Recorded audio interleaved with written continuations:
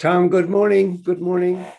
And I'm speaking I have to start, Ronnie, by saying happy birthday to you. Oh, yeah. Happy birthday Tom, to thanks very you. much. I Thank you. hope you have a great day. Thank you, Tom. And it Yeah. won't be long till you get the check from De Valera. Yeah. Yes, I'm really excited about that. So, but maybe not De Valera, but however, if I got a check from De Valera today, I think I'd be quite frightened. But however, the poor man is long at his rest, which he deserves. Indeed. Yeah. Tom, we're actually speaking in Mediterranean climate. This extraordinary heat wave that has come upon us is both a blessing and a curse because, we're not really prepared for this. We don't have air conditioning. We open all our windows, we let in the sunshine, whereas in fact, in the Mediterranean countries, they close their curtains and they keep the sunshine out. Because my house is absolutely boiling. I'm sure I could boil an egg now, just put the saucepan on the stairs and the egg would be boiled in a few minutes. It's so very, very warm. So how are you coping with it? Oh, fine. Thank you. Yeah, I don't have a problem. We have a garden, so happily we can sit out in that and just revel in it, really. I don't like the heat much myself, to be honest, but I love others enjoying it, so I don't have a problem with it in that sense. Yeah. Anyway, Tom, listen, so what's the crack this week now? Well, I would like to start with a quotation, if I may. And it goes as follows. We are blessed with the most wonderful field game in the world. It is more skillful, more graceful, more revealing than those who play it. And nobody who has seen hurling played by its greatest exponents can be in any doubt about what beauty is, or graciousness, or courtesy either. There is something else that is innate to hurling, the spirit in which the game is played. You can hurt, you can maim, you could even kill a man with the blow of a come on. So the come on, it can be a skillful instrument or a bloody weapon. That traditionally, it has been the former rather than the latter is something to be proud of, something to be properly cherished and nurtured. Without a certain decency of spirit, hurling could be rendered ugly. Decency in this sense is, like the game itself, distinctly Irish. These words came from a man called Joe Salmon, who was one of the most elegant and gifted and skillful hurlers I ever saw. He was from Aircourt. He played for Galway in the late 40s and 50s. And he kind of epitomizes what the game, it's the ultimate game for me. It's a lot more than just a game.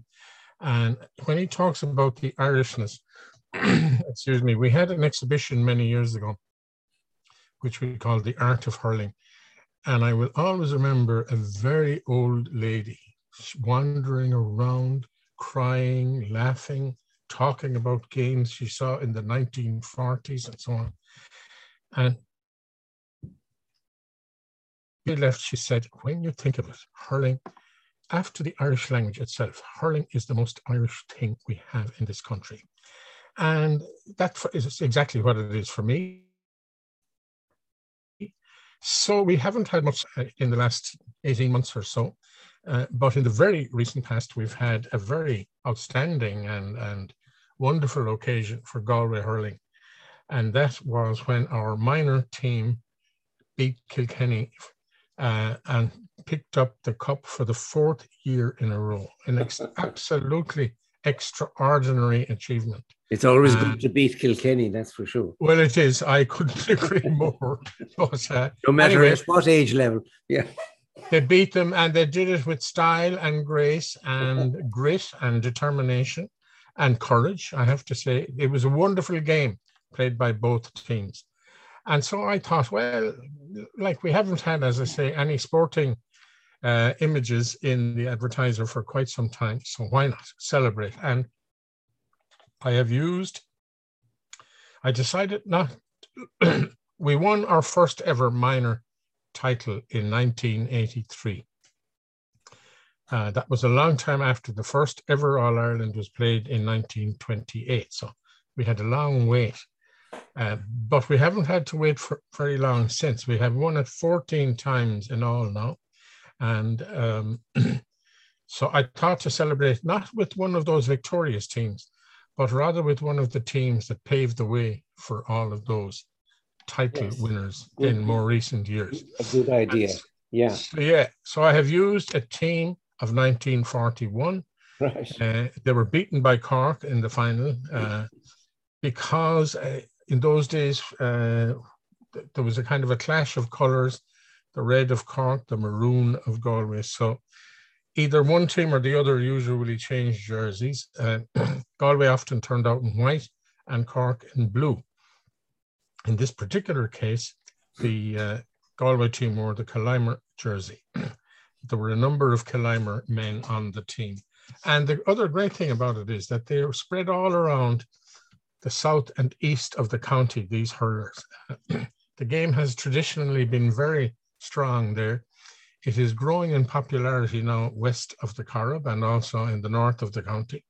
But we've had, I'm speaking now as for Galway, we've had a very long and proud history in an involvement in the game of hurling. And I think it's well worth celebrating. As I say, It's the ultimate game for me. Absolutely. Good man, Tom. I agree with that totally. 1941, did you say? That's even before my time, Tom, now. But not much. Nevertheless, should be. Do you know, there's one other establishment I associate very much with the GAA, and that is the Sacre-Cœur Hotel. A great hotel when I was a teenager in the 1960s. I mean, God help us, we used to go there for sing-songs, but there was enormously good fun. But every All-Ireland Galway won, there was always a celebratory dinner in the Sacre-Cœur Hotel.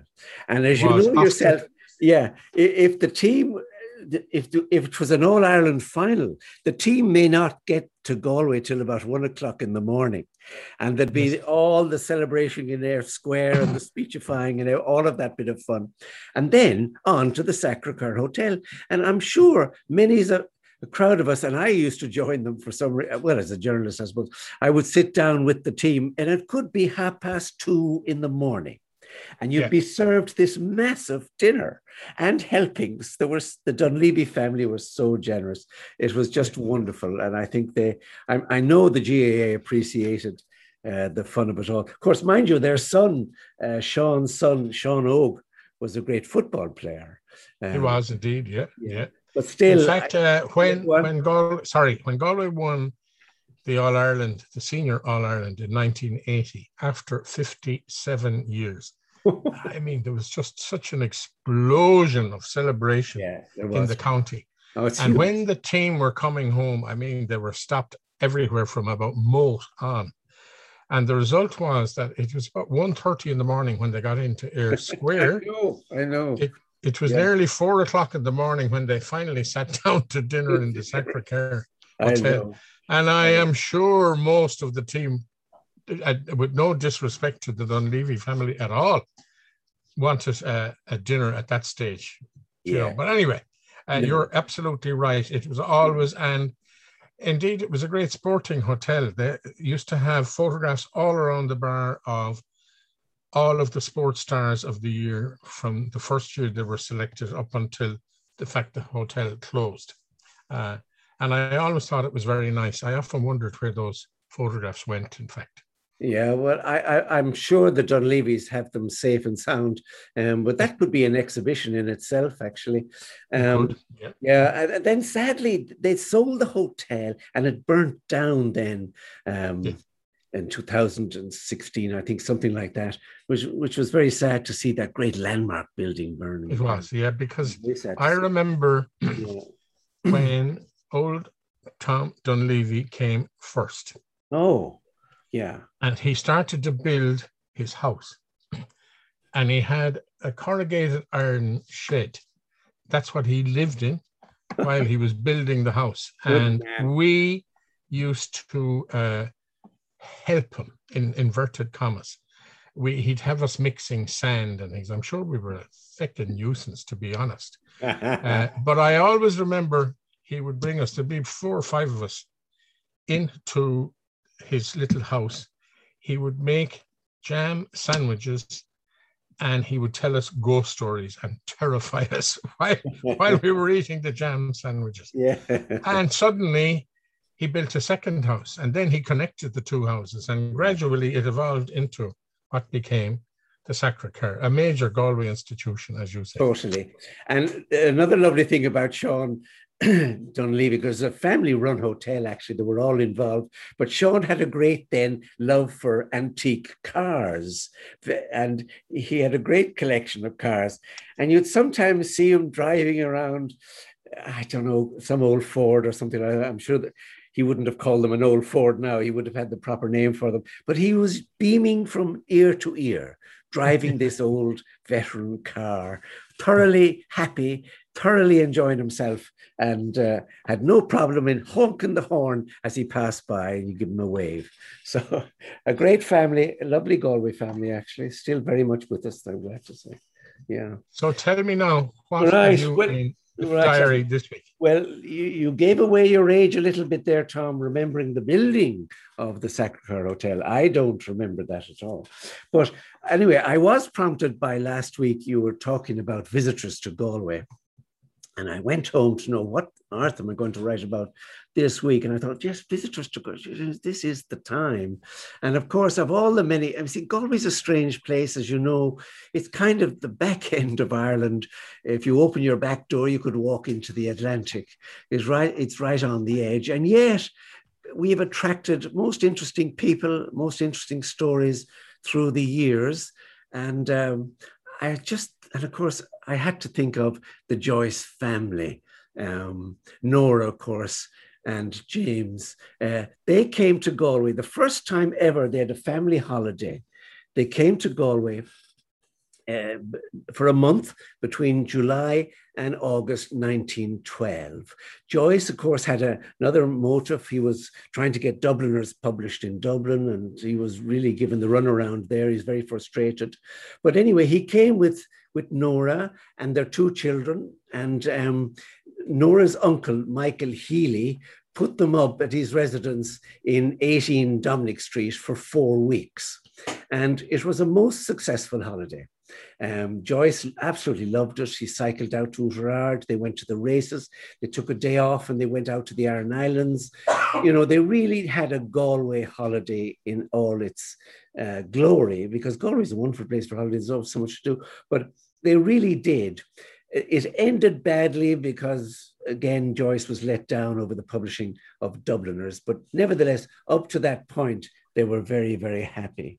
Now, just to talk about Michael Healy for a moment, he was a very well-respected man, and he was very close to the Joyces. He liked James himself, and he often sent them money.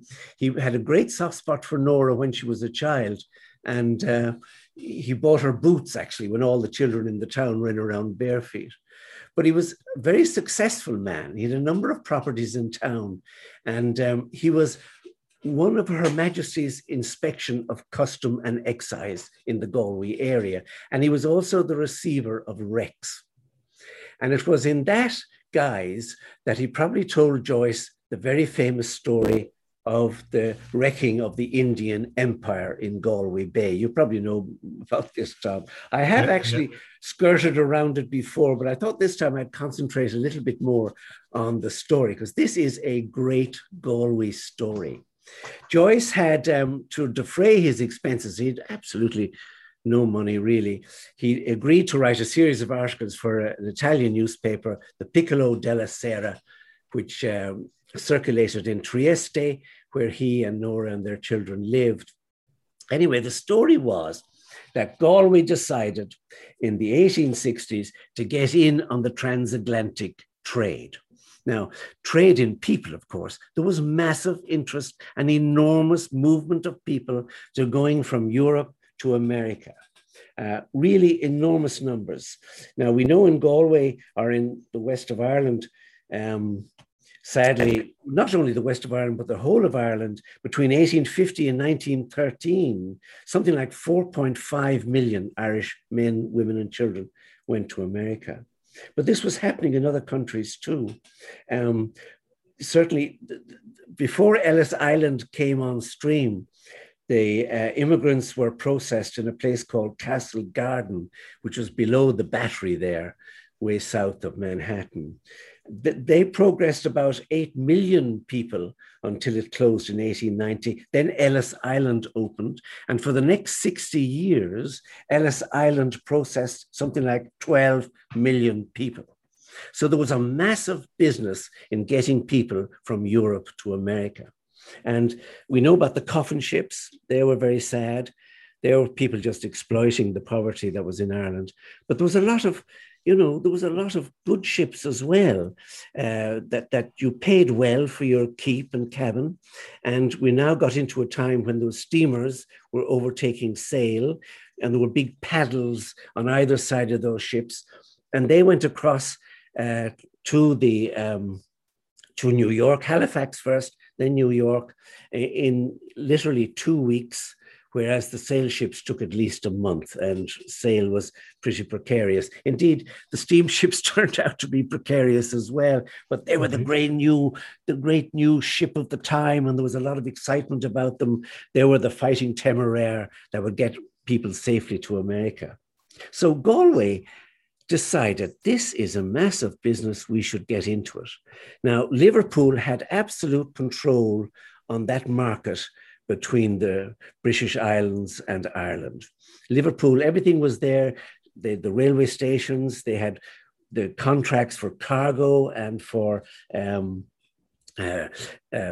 post, which was a very important contract to have. And of course, they had immigrants, which boarded at Liverpool, came around the Irish Sea, around the south of Ireland, and headed off into the west. So Galway thought, and a particular man in Galway thought, J. Orwell Lever, he had the idea, why don't we make Galway the main port to America? And he had this brilliant idea that they should bring people to Galway from the UK, across the Irish Sea, of course, but then getting on a train at Dublin, coming down to Galway at a luxurious pace, spending an afternoon in Galway, maybe shopping or having a cup of coffee, and then been taken by rail out to Barna Firbo, where they had planned a massive deep water harbour. I mean, it's a very bold and imaginative idea, but it took hold of the town of Galway. This was now 10, 12 years after the Great Famine. This took hold of Galway like nothing else imaginable. Everybody thought, at long last, Galway deserves its place in the sun. We will have hundreds of thousands of passengers going through our town, spending some time there before they embarked to America. And anyway, you can imagine the people in Liverpool were not too happy about this town. But anyway, I'm going to end the story now. I'm sorry for going on, but it's a great story. And Joyce heard it from Michael Healy, and he was very impressed, and he wrote about it for the Italian newspaper. But anyway, the scheme was being launched by the introduction of J. Orwell Lever's wonderful new steamship, the Indian Empire, with a crew of 86, give you an idea how big it was. And it was to steam into Galway Bay on a particular night that the whole town had gathered along Salthill, along the docks and the high points and low points to get a view of this wonderful boat that was going to launch this thing, this wonderful enterprise that everyone was going to benefit from. And there was a firework display in Eyre Square. Sixpence was the admission. So with fireworks, of course, you could watch it from anywhere, but that was the admission. So the whole town was going to celebrate, and a dinner was planned for the captain of the Indian Empire. And in she came with great excitement, a beautiful, calm night, and just inside the bay, it took on two pilots, Henry Burbage and Patrick Wallace, whom we'll hear more about again, I can tell you in the future. And on they traveled, beautiful, calm summer's evening. And lo and behold, it stuck on the Margarita Rock, the only rock in the bay, actually, out that deep, the most obvious rock. It's well signposted with foghorn at that time and a big, big, big buoy floating above it, warning people. So almost unbelievably. And everybody in the Claddagh, everybody in Salthill knew that that rock was there. This beautiful boat ended stuck on the Margarita Rock. And of course, outcry was the only answer. People were assumed that this was done by a plot by the Liverpool traders to stop Galway getting this train. And anyway, there's absolute murder. And actually, there was a death, but that is to come. I have to stop it there because it's a great story. Joyce was intrigued and he wrote about it. And it gets more and more preposterous and amazing as the weeks go by. So that's what I'm doing, Tom. I'm absolutely loving reading about it. There are loads of people that, and I'll mention some of their names next week, loads of people have written about it. It's a famous Galway story, and it's utterly magnificent as to how it yes. So I have to say, reading your piece, Ronnie, is often like going to the cereals on a Sunday afternoon in the Astoria when it always ended with the hero was about to fall off a cliff or he was tied to a railway line and the train was coming or something. And you know, you were kind of left horrified at one point and amazed at another. But anyway, wonderful. I look forward to this week and indeed next week. All right, Tom. Fair play. Let's talk again. Thanks, Tom. Yeah. God bless. Enjoy the weather. Bye-bye.